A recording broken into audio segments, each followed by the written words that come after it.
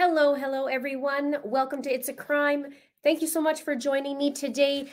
I know it's going to be a little bit quick. I do have limited time, but I wanted to bring this probable cause affidavit to you. It was released this morning in the Idaho student's case, and we have 19 pages to zip through of the document for Bryan Kohberger. So I thought what I would do, I've been working on 2 different videos in the last couple days.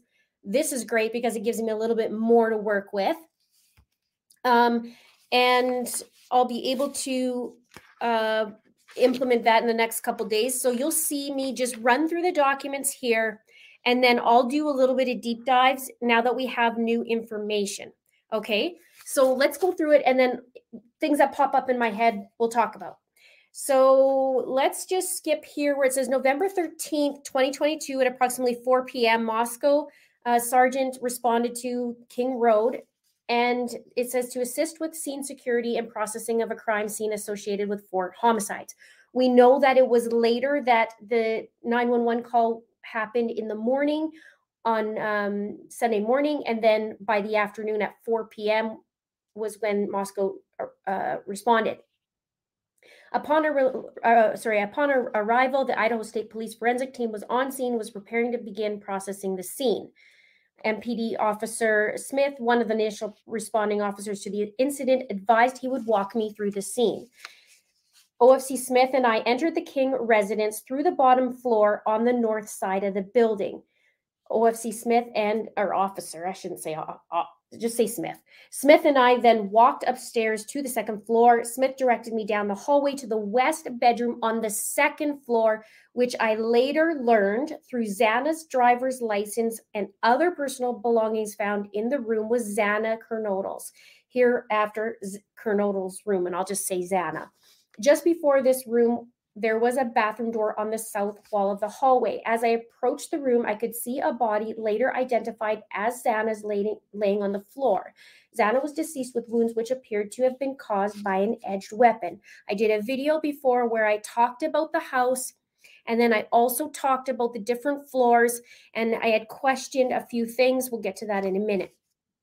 Also in the room was a male, later identified as Ethan Chapin. Here after Chapin, we'll call him Ethan, was also deceased with wounds later determined.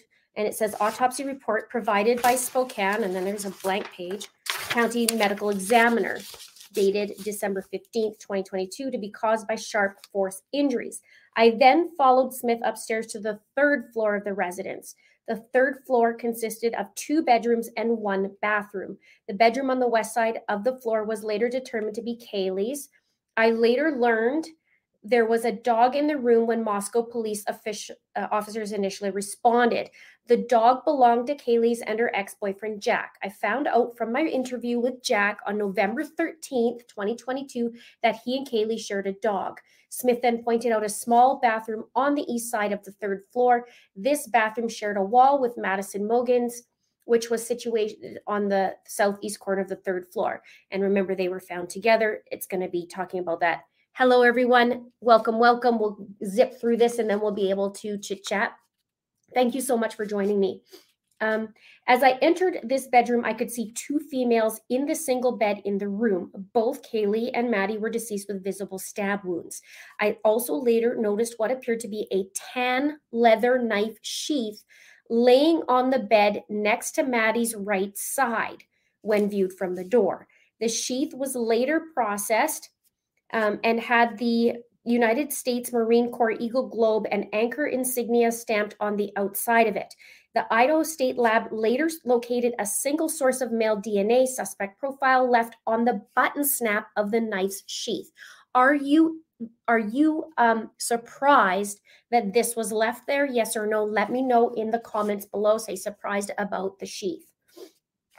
As part of the investigation, numerous interviews were conducted by Moscow Police Department officers, Idaho State Police detectives, and FBI agents.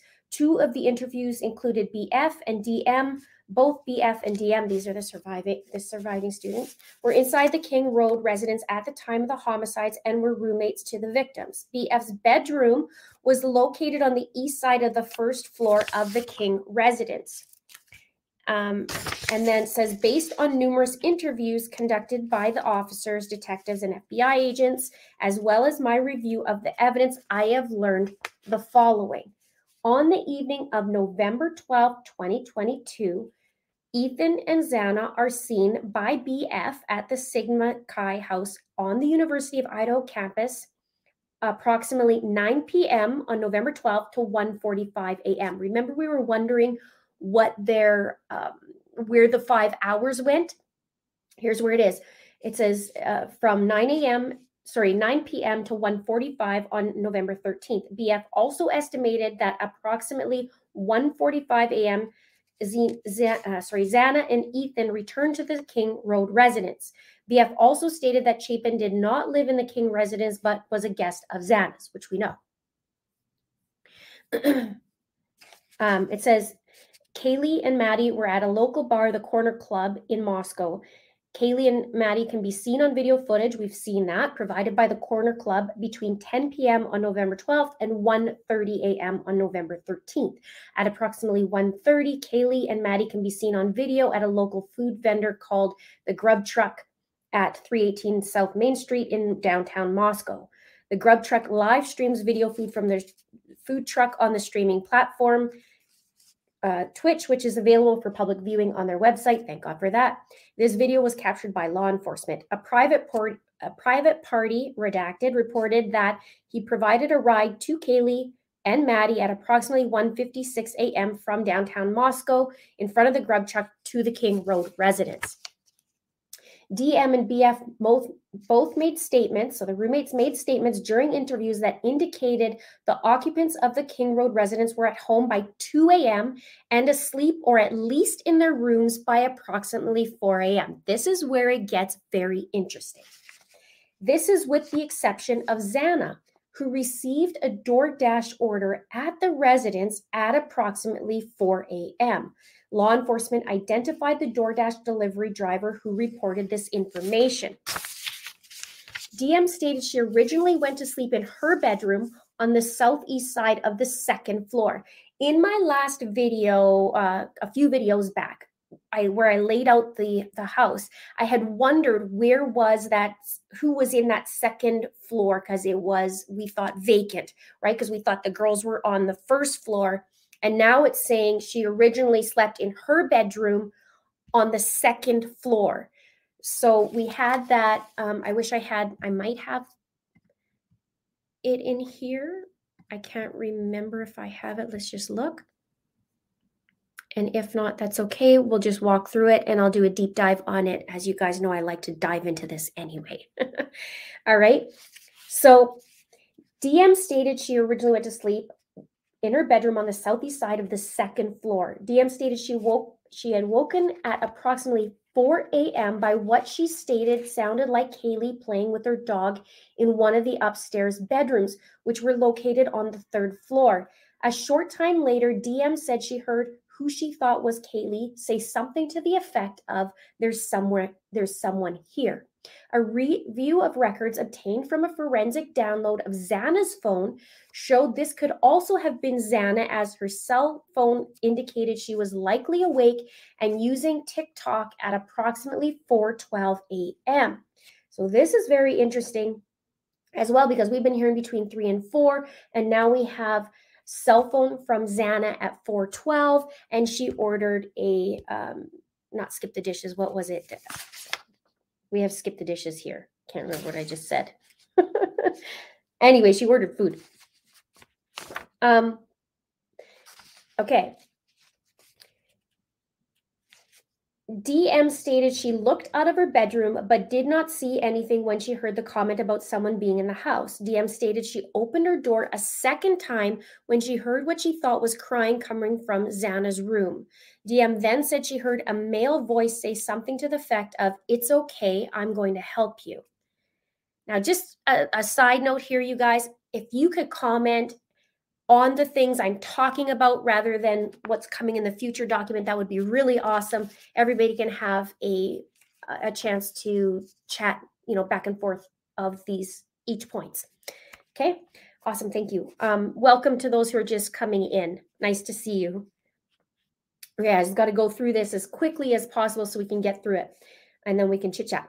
DM stated she looked out of her bedroom, but okay, great. So the male voice said something to the effect of, "It's okay, I'm going to help you." At approximately 4:17 a.m., a security camera located at 1112 King Road, a residence immediately to the northwest of their house, picked up distorted audio of what sounded like voices or a whimper followed by a loud thud. A dog can also be heard barking numerous times starting at 4:17 a.m. And remember, we were talking about, or we were wondering about the dog. The security camera is less than 50 feet from the west wall of Xana's bedroom. DM stated she opened her door for a third time after she heard the crying and saw a figure clad in black clothing and a mask that covered the person's mouth and nose walking towards her. DM described the figure as 5'10" or taller, male, not very muscular, but athletically built with bushy eyebrows. What's the easiest choice you can make? Window instead of middle seat? Picking a vendor who sends a great gift basket? Outsourcing business tasks you hate? What about selling with Shopify? Whether you're selling a little or a lot, Shopify helps you do your thing, however you cha-ching. Shopify is the global commerce platform that helps you sell at every stage of your business. From the launch your online shop stage to the first real-life store stage, all the way to the did we just hit a million orders stage. Shopify's there to help you grow. Whether you're selling scented soap or offering outdoor outfits, Shopify helps you sell. Wherever and whatever you're selling, Shopify's got you covered. Sign up for a $1 per month trial period at shopify.com/try. Go to shopify.com/try now to grow your business, no matter what stage you're in. Shopify.com/try. The male walked past DM as she stood in a frozen shock phase. The male walked toward the back sliding glass door. Back sliding glass door. DM locked herself in a room after seeing the male. DM did not state that she recognized the male. This leads investigators to believe that the murderer left the scene. Okay. The combination of DM's statements to law enforcement, review of forensic downloads of records from BF and DM's phone, and video of a suspect videos described below leads investigators to believe the homicides occurred between 4 o'clock, so 4 a.m. and 4:25 a.m. This is interesting, especially with the comments or the video of 3:45 of a vehicle speeding that matched or looked like the vehicle of the Hyundai Elantra, right?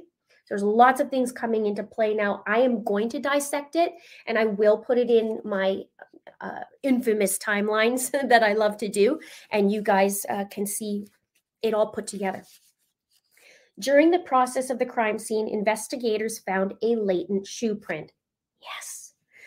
This was located during the second processing of the crime scene by the ISP forensic team by first using presumptive blood test and then amino black, a protein stain that detects the presence of cellular material.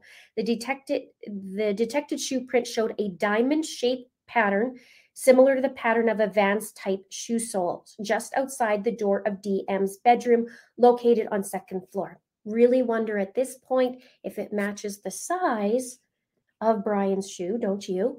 And also, if he wears Vans or something similar. This is consistent with DM's statement regarding the suspect's path of travel. As part of the investigation, an extensive search commonly referred to in law enforcement as a video canvass was conducted in the area of the King Road residence. This video canvass was to obtain any footage from the early mornings hours of November 13th in the area of the King Road residence and surrounding neighborhoods in an effort to locate the suspect or suspect's vehicle traveling to or leaving from the King Road residence. This video canvass resulted in the collection of numerous surveillance videos in the area from both residential and business addresses. I have reviewed numerous videos that were collected and have had conversations with the other MPD officers, ISP detectives, and FBI agents that are similarly reviewing footage that was obtained. A review of camera footage indicated that a white sedan, hereafter suspect vehicle 1, was observed traveling westbound in the 700 block of Indian Hills Drive in Moscow at approximately 3:26 a.m. and westbound on Steiner Ave at Idaho State Highway 95 in Moscow at 3:28, 2 minutes later. On this video, it appeared suspect vehicle 1 was not displaying a front license plate.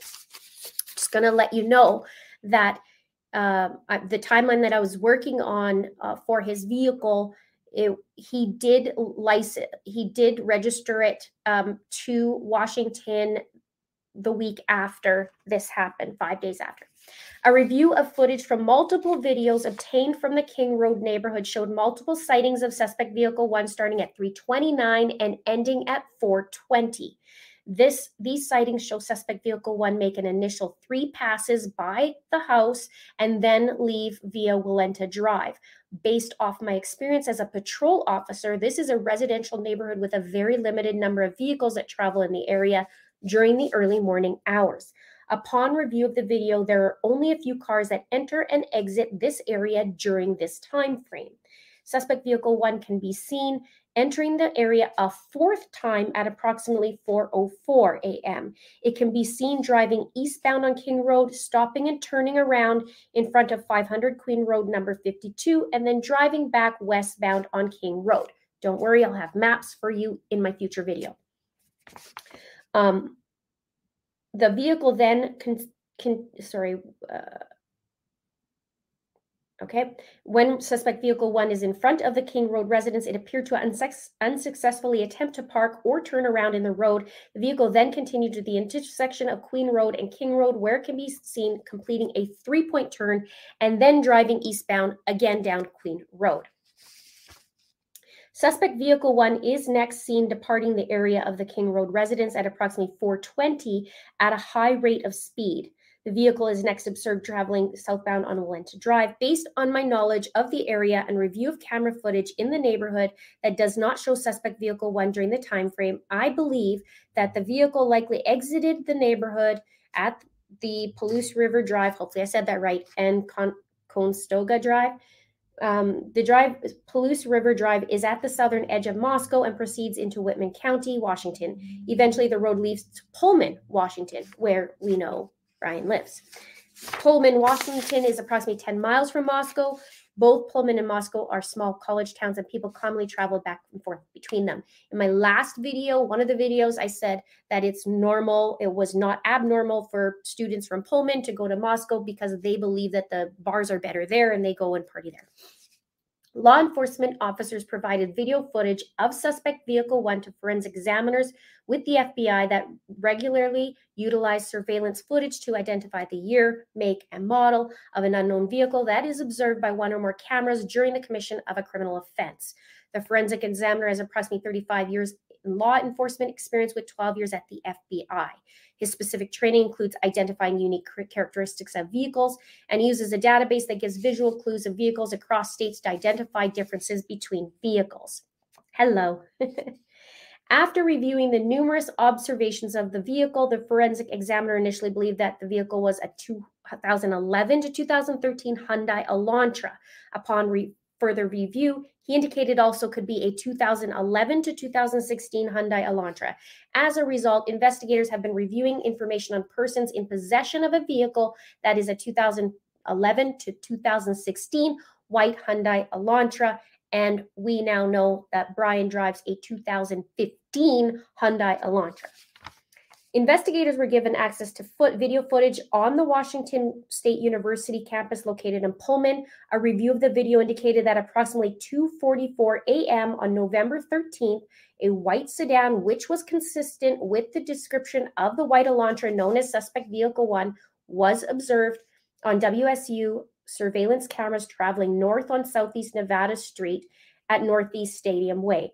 At approximately 2:53 a.m., a white sedan, which is consistent with the Elantra, was observed traveling southeast on Nevada Street in Pullman towards SR 270, which connects to Pullman, Washington to Moscow, Idaho.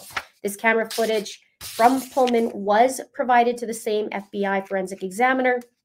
This examiner identified the vehicle observed in Pullman as being a 2014 to 2016 Hyundai Elantra. Now, I'm going to make more comments about this, but it is so interesting to me.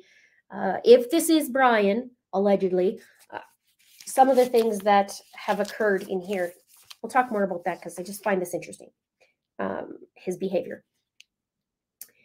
At approximately 5:25 a.m., a white sedan, which was consistent with the description of suspect vehicle, was observed on 5 cameras in Pullman, Washington, and on WSU campus cameras. The first camera recorded the white sedan was located at 1300 Johnston Road.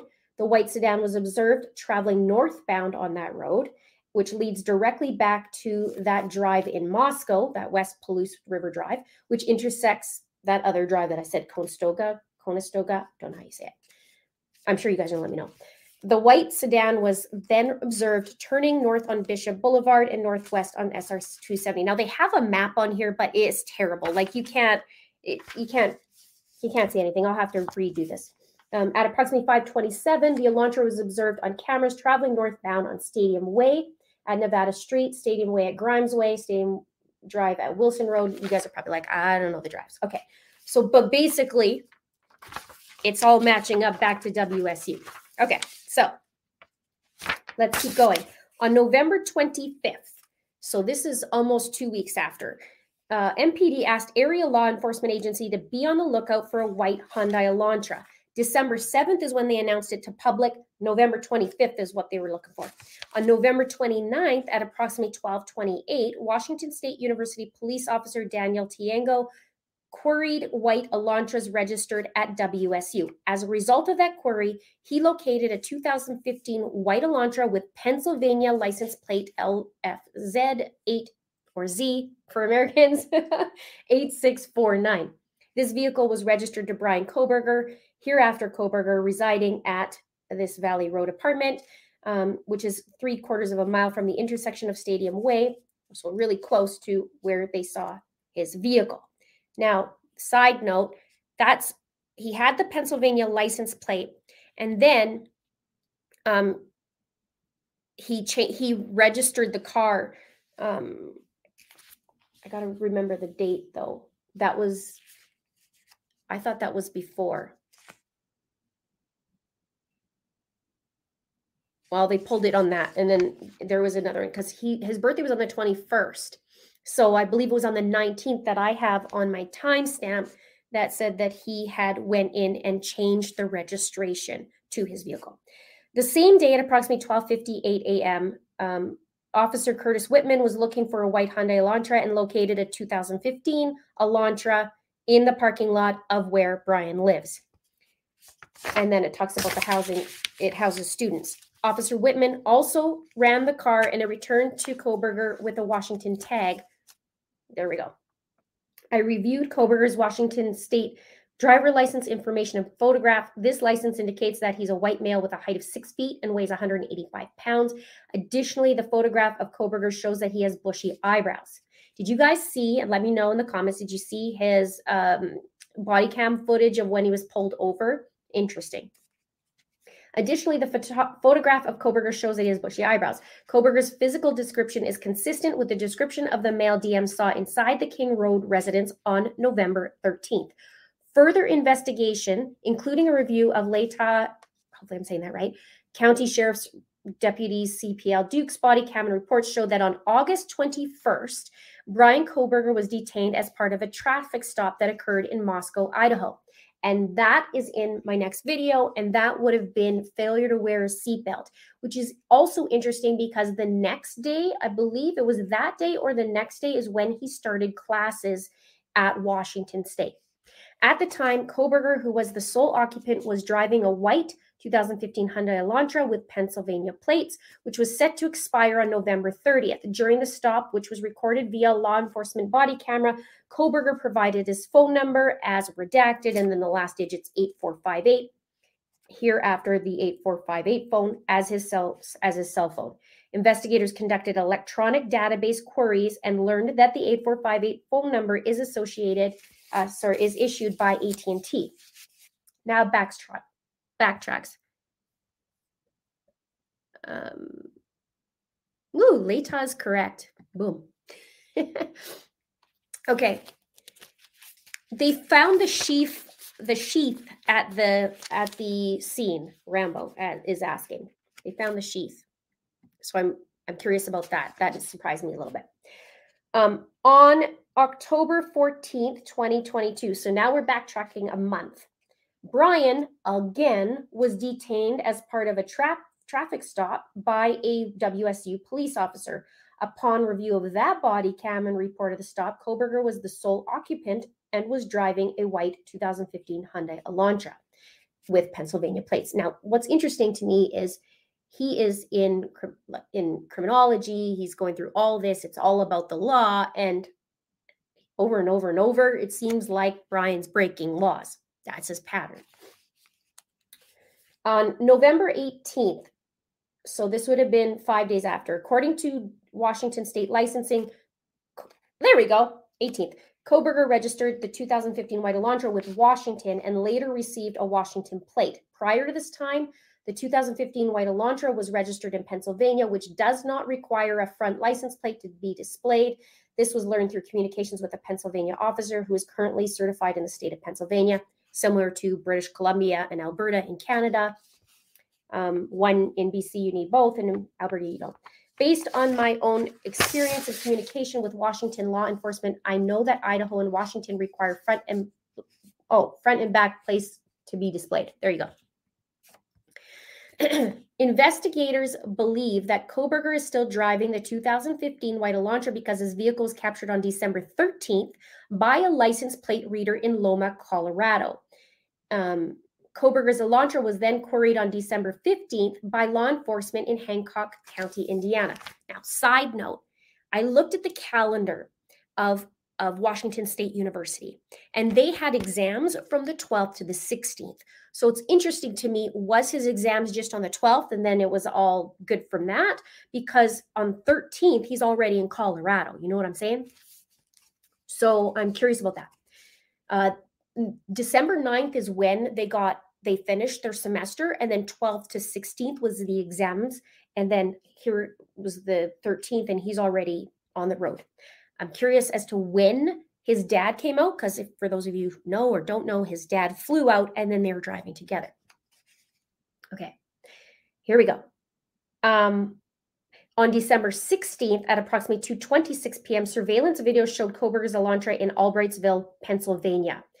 And now during this little trip across the country, which reminds me of Letitia for some reason, without the body, during this, they were pulled over twice, and FBI contacted state police to yank him over, and he got pulled over twice without getting any citations for following too close.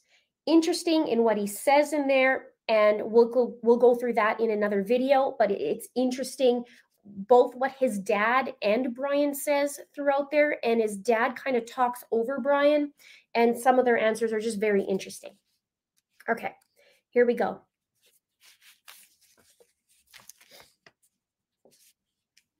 And I'm going to side note this as well. When they pull him over, this is the perfect opportunity for police officers to talk to him, because it's not in the, hey, I need to talk to you, I think you did something. It's, hey, no, it's a traffic stop. Let's talk to this guy a little bit, see his demeanor, see what's going on, see, like, it's perfect. It's perfect for them. It's a good opportunity. So, now, it says, based on information provided by the WSU website, Kohberger is currently a PhD student in criminology at Washington State University. Pursuant to records provided by a member of the interview panel for Pullman Police Department, we learned that Kohberger's past education included undergraduate degrees in psychology and cloud-based forensics. These records also showed Kohberger wrote an essay when he applied for an internship with the Pullman Police Department in fall of 2022. Would love to know the date. Kohberger wrote in his essay he had an interest in assisting rural law enforcement agencies with how to better collect and analyze technological data in public safety operations. It's kind of like his survey that he did in May, months before, asking, interesting questions. The survey asked for participants to provide information to understand how emotions and psychological traits influence decision-making when committing a crime.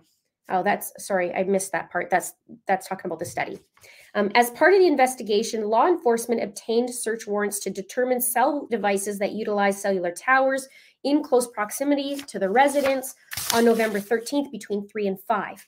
After determining that Kohberger was associated to both the 2015 Elantra and the phone, investigators reviewed these search warrant returns. A query of his phone in these returns didn't show that the phone utilizing cellular tower resources in close proximity to the King Road residence between 3 and 5. Well, I would hope he wouldn't be that dumb, allegedly. Based on my training, experience, and conversations with law enforcement officers that specialize in the utilization of cellular telephone records as part of investigations, individuals can either leave their cellular telephone at a different location before committing a crime or turn their cellulars off prior to going to a location to commit a crime.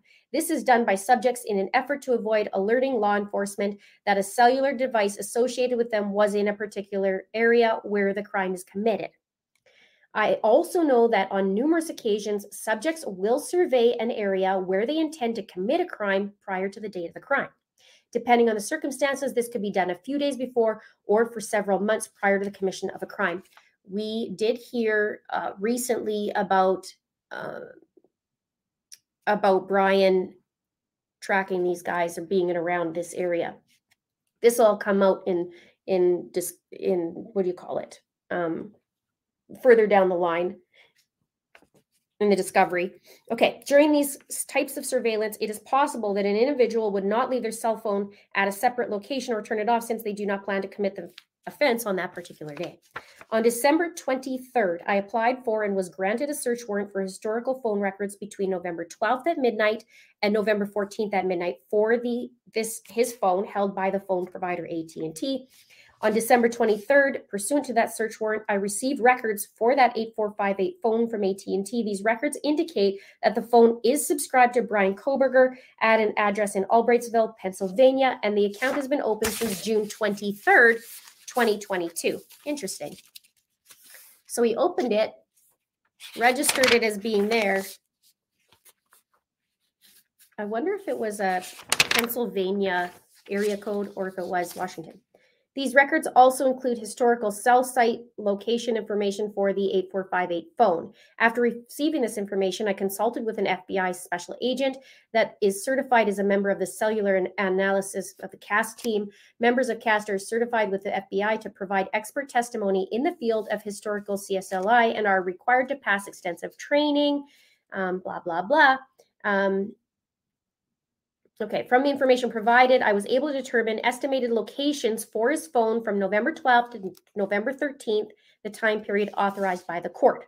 On November 13th at 2:42 a.m., the phone was utilizing cellular resources that provide coverage to 1630 Northeast Valley, apartment G201 Pullman, hereafter the Kohberger residence. At approximately 5 minutes later at 2:47.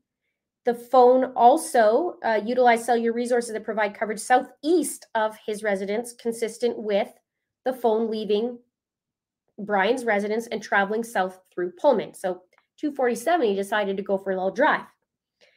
This is consistent with the movement of the white Elantra. At approximately 2:47, the phone stops reporting to the network, which is consistent with either the phone being in an area without cellular coverage, the connection to the network is disabled, or the phone is turned off. Why even have it on leaving and not leave it there is my question. I mean, he's a student and not a dumb student to get to where he is. Let me know what you think. The 8458 phone does not report the network again until approximately 4:48 a.m. Sounds like Barry Marshall. at which time it utilizes cellular resources that provide coverage to ID State Highway 95 south of Moscow, Idaho, near Blaine, Idaho. Between 4:50 and 5:26, the phone utilizes cellular resources that are consistent with the phone traveling south on ID State Highway 95 to Genesee, I think that's how you say it, maybe, Idaho, and then traveling west towards Uniontown, Idaho, and then north back to Pullman. At approximately 5:30, the phone is utilizing resources that provide coverage to Pullman, Washington, and consistent with the phone traveling back to Bryan's residence. The phone's movements are consistent with the movements of the white Elantra that is observed traveling north on Stadium Drive at approximately 5:27 a.m. Based on a review of the phone's estimated locations and travel, the phone's travel is consistent with that of the white Elantra. I keep thinking that this is poking the bear. I don't know. He is super smart, so why is he doing these things? Okay. Further review indicated that the 8458 phone utilized cellular resources on November 13th that are consistent with the phone leaving the area of Bryan's residence at approximately 9 a.m. and traveling to Moscow, Idaho. Specifically, the 8458 phone utilized cellular resources that would provide coverage to the King Road residence between 9:12 and 9:21 a.m. And we know it was 8 a.m. that was a call put in. And here this phone is in the area at 9:12 to 9:21 a.m. The phone next utilized cellular resources that are consistent with the 8458 phone traveling back to the area of the Kohberger residence and arriving to the area at approximately 9:32 a.m. Below is a depiction, not to scale, of the possible route. So again, here's kind of like the route of what was taken. Okay, so it's a little bit different there, but yeah. Okay, here we go.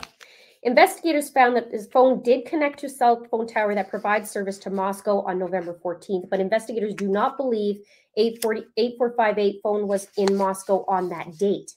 The 8458 phone has not connected to any towers that provide service to Moscow since that date, so it's never been back there, that phone. We don't know about him, but not the phone. Based on my training experience and the facts of the investigation thus far, I believe that Kohberger, the user of the 8458 phone, was likely the driver of the white Elantra that is observed departing Pullman, Washington, and that this vehicle is likely suspect vehicle 1. Additionally, the route of travel of the 8458 phone during the early morning hours of November 13, 2022, and the lack of the 8458 phone reporting to AT&T between 2:47 and 4:48 a.m. is consistent with Kohberger attempting to conceal his location during the quadruple homicide that occurred at the King Road residence. On December 23rd, 2022, I was granted a search warrant for Kohberger's historical CSLI from June 23rd to current, prospective location information, and a pen register, trap, and trace on the 845M phone to aid in efforts to determine if Bryan stalked any of the victims in this case prior to the offense, conducted surveillance on the King Road residence, was in contact with any of the victims associated before or after the alleged offense, any locations that may contain evidence of the murders that occurred on November 13th, the location of the white Elantra registered to Kohberger, as well as the location of Kohberger. On December 23rd, pursuant to the search warrant, I received historical records from AT&T from the time the account was opened in June. After consulting with CAST, special agent, I was able to determine estimated locations for that phone from June to present, the time period authorized by the court. The records for the phone show the phone utilizing cellular resources that provide coverage to the area of 1122 King Road on at least 12 occasions prior to November 13th. All of these occasions, except for one, occurred in the late evening and early morning hours of their respective days. One of these occasions on August 21st, that's the day that he got pulled over, the phone utilized cellular resources providing coverage to the King Road residents from approximately 10:34 p.m. to 11:35 p.m. At approximately 11:37 p.m., Kohberger was stopped by Latah County Sheriff's Deputy. As mentioned above, the 8548 phone was utilizing cellular resources consistent with the location of the traffic stop during this time. He sure gets pulled over a lot, doesn't he?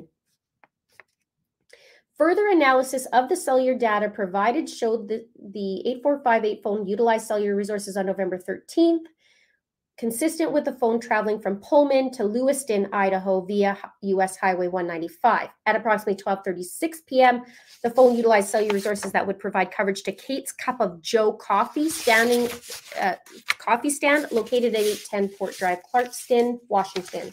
Surveillance footage from the U.S. Chef store located at 820 Port Drive, Clarkston, Washington, and adjacent to Kate's Cup of Joe showed a white Elantra consistent with his vehicle, drive past Kate's Cup of Joe at a time consistent with cellular data from the phone. At approximately 12:46, the phone used cellular data at Albertson's grocery store in Clarkston. Surveillance footage obtained from Albertson showed Kohberger exit the white Elantra, consistent with the suspect vehicle 1 at approximately 12:49 p.m. Interior surveillance cameras showed Kohberger walk through the store, purchase unknown items at the checkout, and leave at approximately 1:04. Kohberger's possible path of travel is depicted below, not to scale, and it's crazy pants. It's hard to see. Additional analysis of records for the 8458 phone indicated that between approximately 5:32 and 5:36 p.m., the phone utilized cellular resources that provided coverage to Johnson, not Johnston. The 845 phone then stops reporting to the network from approximately 5:36 to 8:30 p.m. That is consistent with the phone being in the area, and the phone traveled in the hours immediately followed the suspected time the homicides occurred. Aren't you intrigued that his cell phone pings would be even shown? I mean, I know some people are saying, well, people wouldn't do this and people wouldn't do that, but this is interesting to me that he would choose that. So I feel like I don't think he accidentally forgot to bring his phone. There's this interesting. On December 27th, 2022, Pennsylvania agents recovered the trash from the Kohberger family residence located in Albrightsville. I love this part. It's my favorite part. The evidence was sent to the Idaho State Lab for testing. On December 28, 2022, the Idaho State Lab reported that a DNA profile obtained from the trash and the DNA profile obtained from the sheath identified a male as not being excluded as the biological father of suspect profile.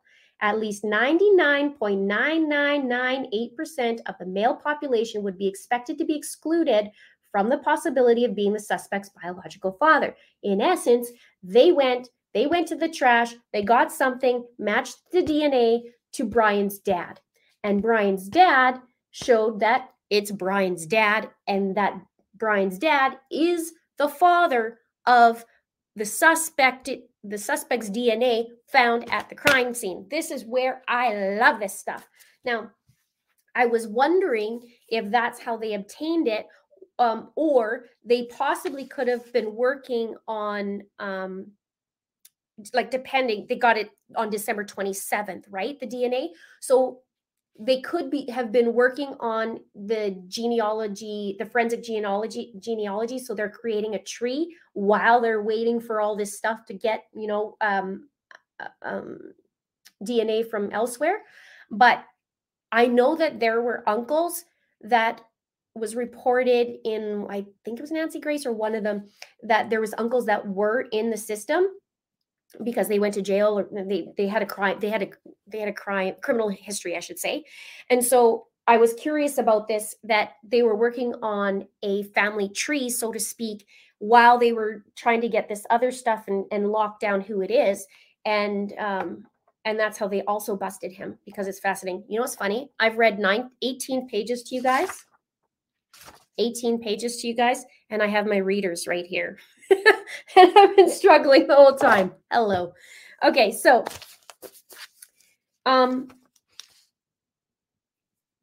this is interesting. So it says, based on the above information, I'm requesting an arrest warrant be issued for Bryan C. Kohberger, date of birth November 21st, 1994, for burglary at 1122 King Street in Moscow, Idaho, and 4 counts of murder in the first degree for the murders of Madison Mogan, Kaylee Gonsalves, Xana Kernodle, and Ethan Chapin. I declare under penalty of perjury pursuant to the law of state of Idaho that the foregoing is true and correct. Dated December 29th, 2022. So, and then I'm told that the next status hearing is in 1 week. Now I have a few minutes to answer some questions and go through it. Whoops. Okay, that's just my wake up. Wake up, Linda. It's time to finish off. What is surprising to you? What is not surprising to you? What are you curious about? What do you want to know more about?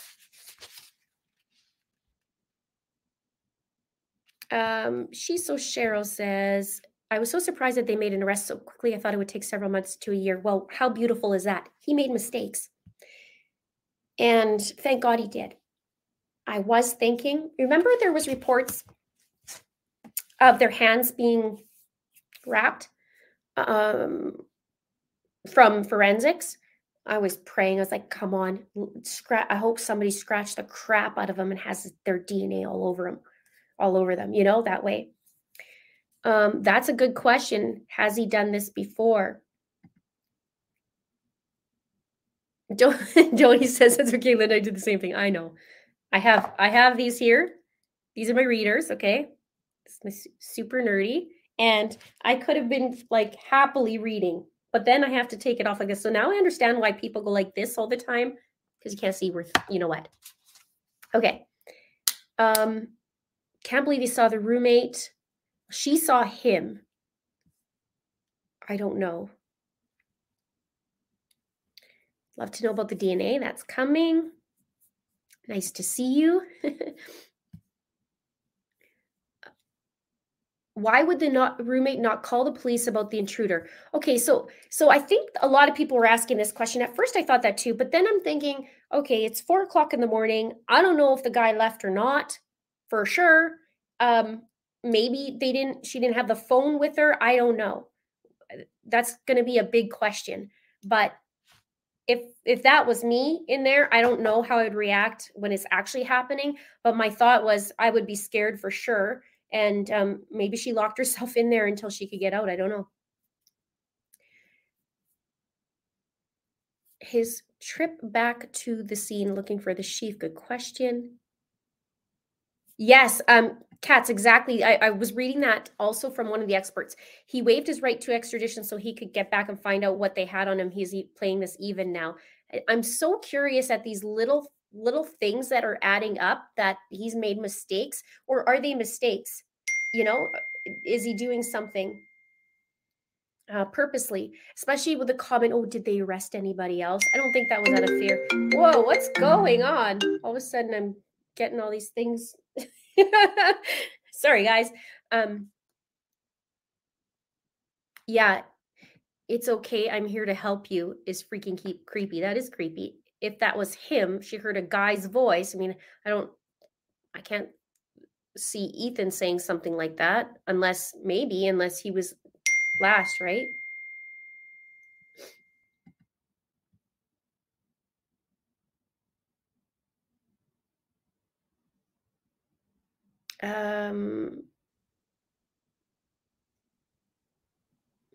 The burglary charge, it's a felony burglary charge. So basically breaking in with the intent to commit murder.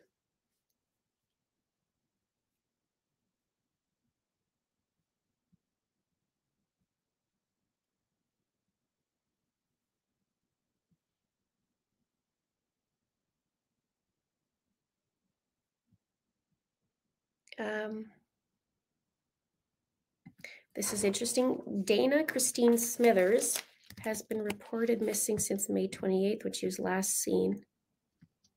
I'm screenshotting that. Thank you very much.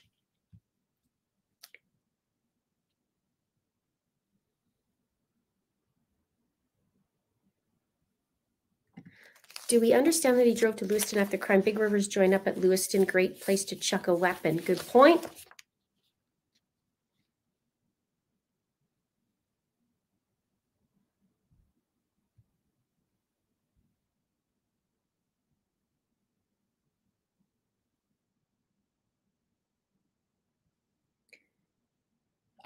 Okay, so I'm surprised about the short timeline for the murders of 4 people.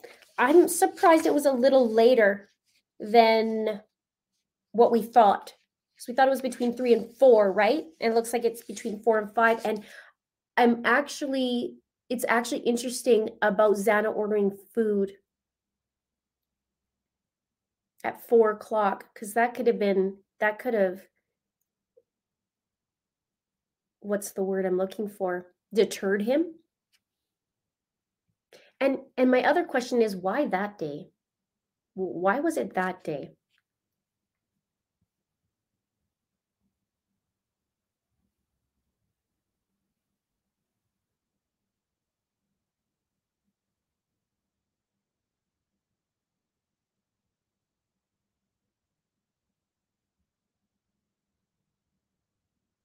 DoorDash, that's the word. Here, Skip. I knew it was that. Or I knew it was that before, but I couldn't remember.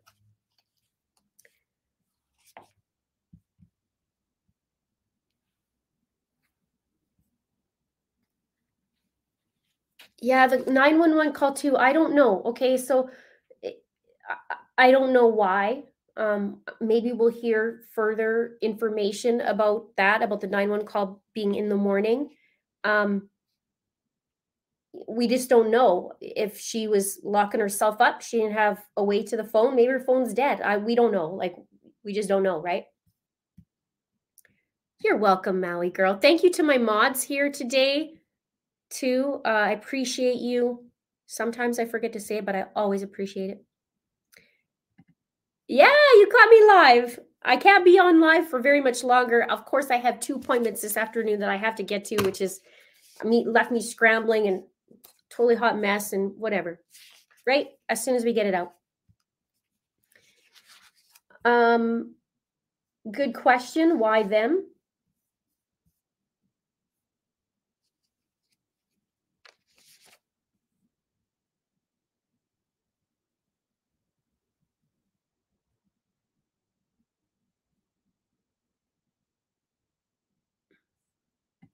Yeah, he'd been stalking them for weeks. It says, we don't know yet, but they're saying 12 times. I have something in my back pocket that I'll bring out in a video. I'm not going to reveal it on this one until it's out in the video, but it's interesting as well. I think something there possibly.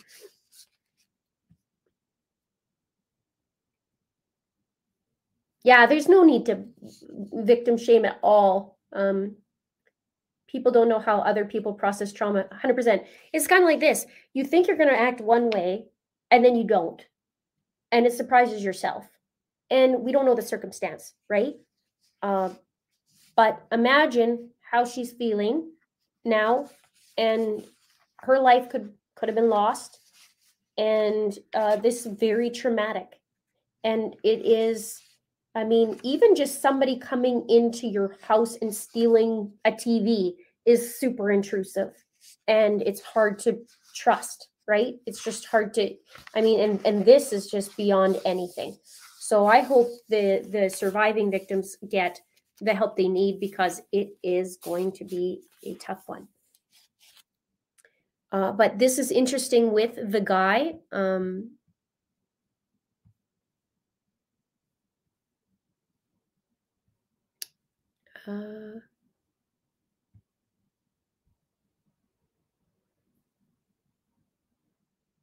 Not possible. College students aren't that far from their phone or charger. Ridiculously negligent, coward, and effing disgrace. Well, we'll see. We'll see what happens on that.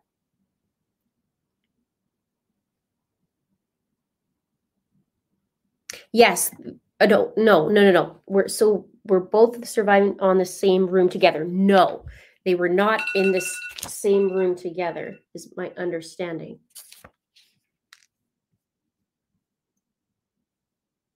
So what I'll do is I will break this down and categorize it as I normally do, and then put it out for you guys so you can see, because I do my timelines, and the details. I already got one almost complete, and then this is just adding to it, which is great.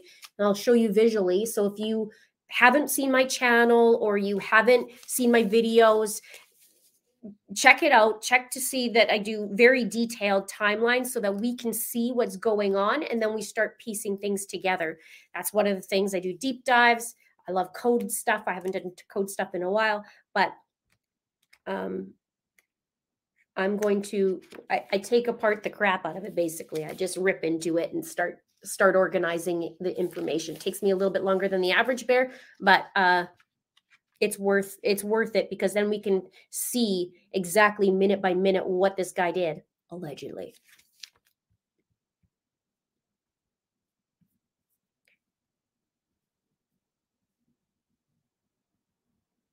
Pandora's Box says they found email and text from Bryan, obsessive stuff to Kaylee. Would love to hear about that and how you know that. And if you could email me, if you have that information and it's legit, at itsacrimeandashame@gmail.com. I want to thank some of you who have emailed me too and have my back and have sent me stuff and helped me out. I really super appreciate it.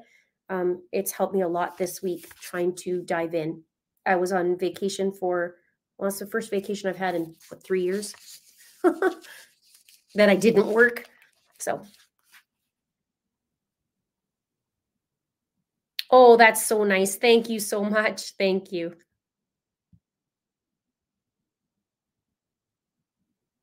I appreciate that. I need 8 of me to really dive in.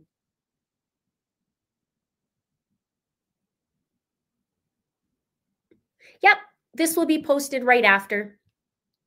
Might take a minute to process once I'm done.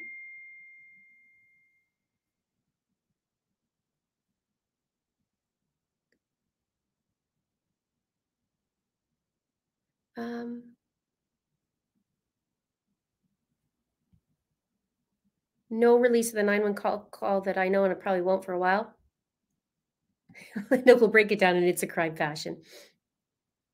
You're sweet. You guys are sweet. Thank you so much. I appreciate you guys watching my videos. Hit the subscribe button.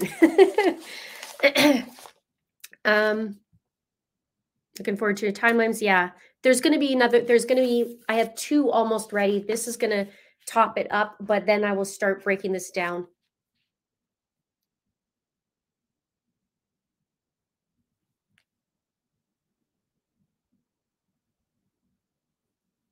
Paula, your emails bounce back. It's a crime and a shame @gmail.com.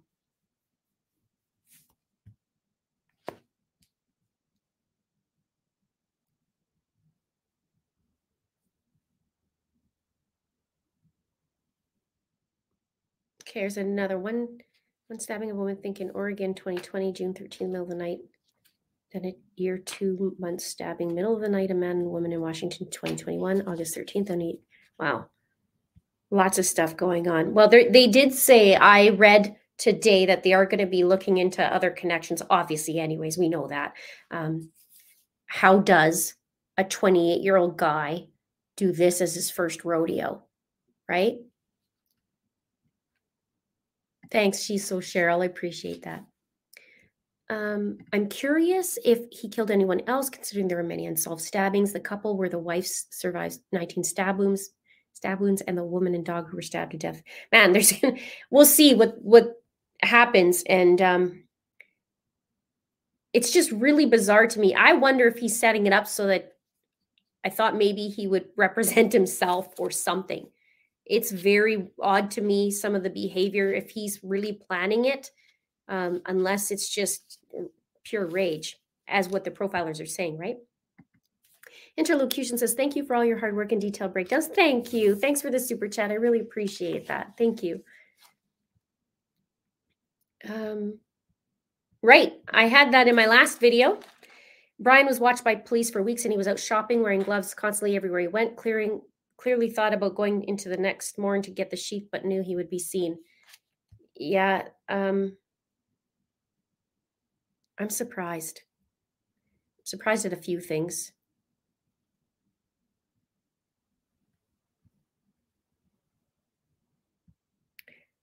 Polar Pause says, I don't think he went in expecting to kill 4.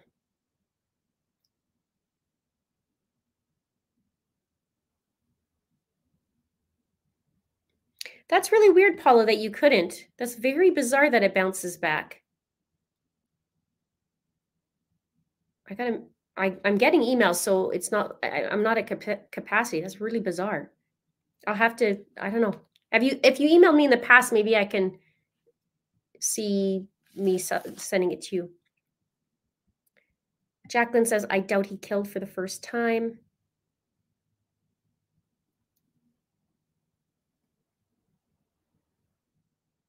Yeah, hit the like button, please, guys. That would most be appreciated. It sends it out to YouTube, and then that way, when I do a video, then YouTube will actually send out notifications. Because a lot of times you guys don't get notifications, and it's frustrating for everybody involved. So if you do like my work, you do enjoy this, that I brought this information to you, please do that, and then that helps out, keeps me going.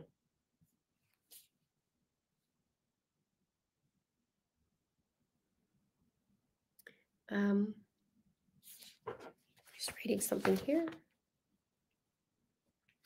Well, he was this morning in court. Next week they're going to do a status hearing, so we should know about that. And I mean, I will say this is a pretty decent document considering what we saw in the Delphi case.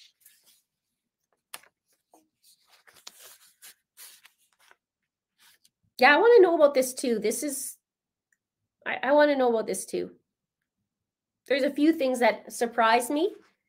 So I'm wondering if he's a little cocky, which we kind of hear that he is, because in class he even was saying with the Catherine Ramsland, he was even talking over her as if he knew more than her, is what was reported.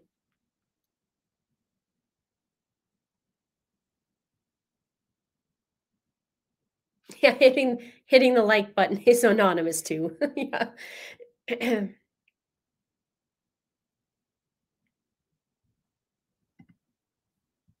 Yeah. Well, there was defensive wounds too that they said, right? I just hope she scratched the crap out of him.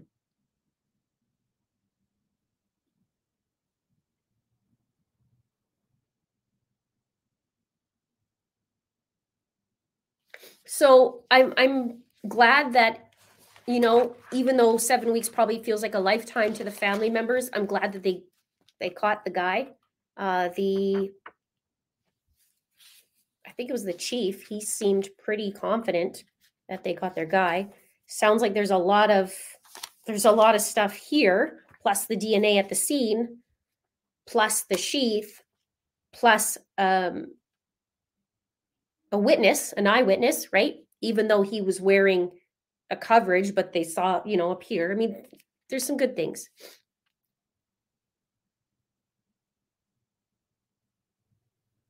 You guys sending love. I send love to you guys too. Happy New Year. This year is the year. 2022 can have itself. 2023 is where it's at. So you have lots of questions. So I encourage you to stick a lot of questions in the chat here, or if you're going to rewatch this, then, you know, feel free to do that so I can go through some questions you have.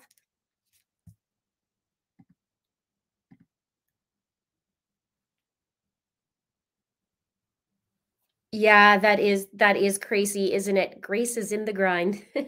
That is crazy.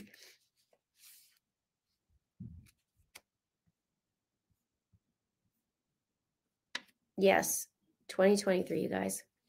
The 8 hours calling the police. I mean, I think that's going to come out. We're going to find more in the trial if it gets to that.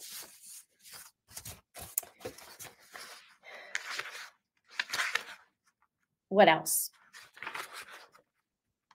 Interesting that he would bring his phone with him in the car. I'm so curious now about his mind about that.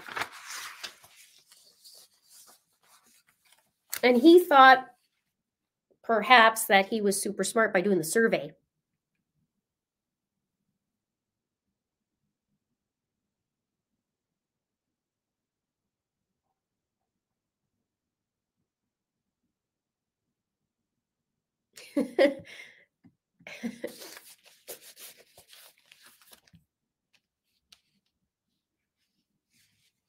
All right, so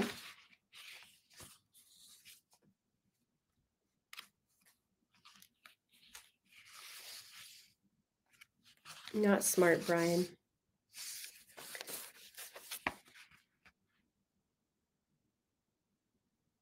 Yes. Where are you? Oh, the whole thing is traumatic, right? Even if she was sleeping, it's traumatic. How do you even trust somebody coming in the house? Like, you just be on edge the whole time. I think it'll come out about the phone call. It'll come out. We all thought she was on the first floor. In the video, I was going, wait a minute, there's 6 bedrooms. Who's in the other bedroom, right?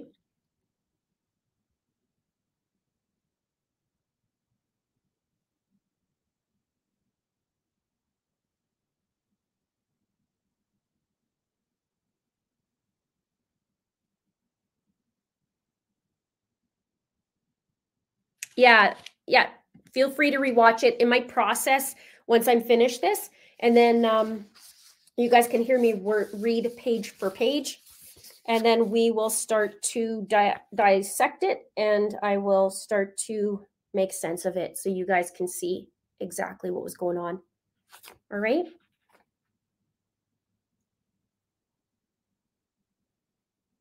So thank you so much for watching. Click subscribe, click like, check out my videos. I'm always doing a video. Like, I'm always working on one, other than when I went to Aruba a couple weeks ago. But other than that, it's going to be a while before I go on a beach vacation.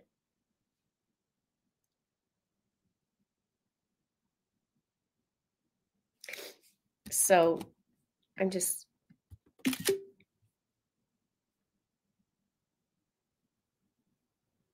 if you know you have a stalker, don't leave your windows wide open without coverings. It almost seems careless, as if the attention was appreciated, but it was innocent on both parts. Let's be a lesson.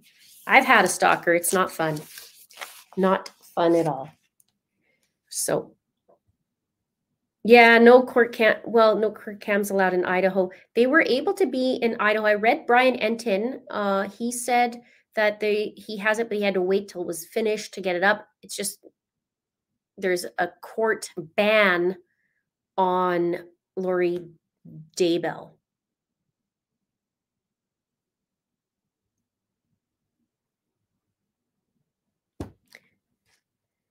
Did I leave my windows open when you knew I had a stalker? No, I didn't. But mine was blatantly obvious. I don't know about their situation, but mine was blatantly obvious. And I think it took me a couple months to get a, what do you call it? Restraining order. Kids don't necessarily go buy drapery. It's true. They just use a blanket or whatever. All right, you guys. Thank you so much for joining me. We will talk soon, and I'll see you in the next video. I have a few more to put out in the next couple days and next week. All right. Thanks so much to my God, now I'm starting to gap out. I need to sleep. I've been up since 4. Thank you to my mods. Thank you to my members hanging out in here. And thank you to the visitors and viewers. We'll talk to you soon. Have a great day. This is the story of the one. As head of maintenance at a concert hall, he knows the show must always go on. That's why he works behind the scenes, ensuring every light is working, the HVAC is humming, and his facility shines. With Grainger's supplies and solutions for every challenge he faces, plus 24/7 customer support, his venue never misses a beat. Call quickgrainger.com or just stop by. Grainger, for the ones who get it done.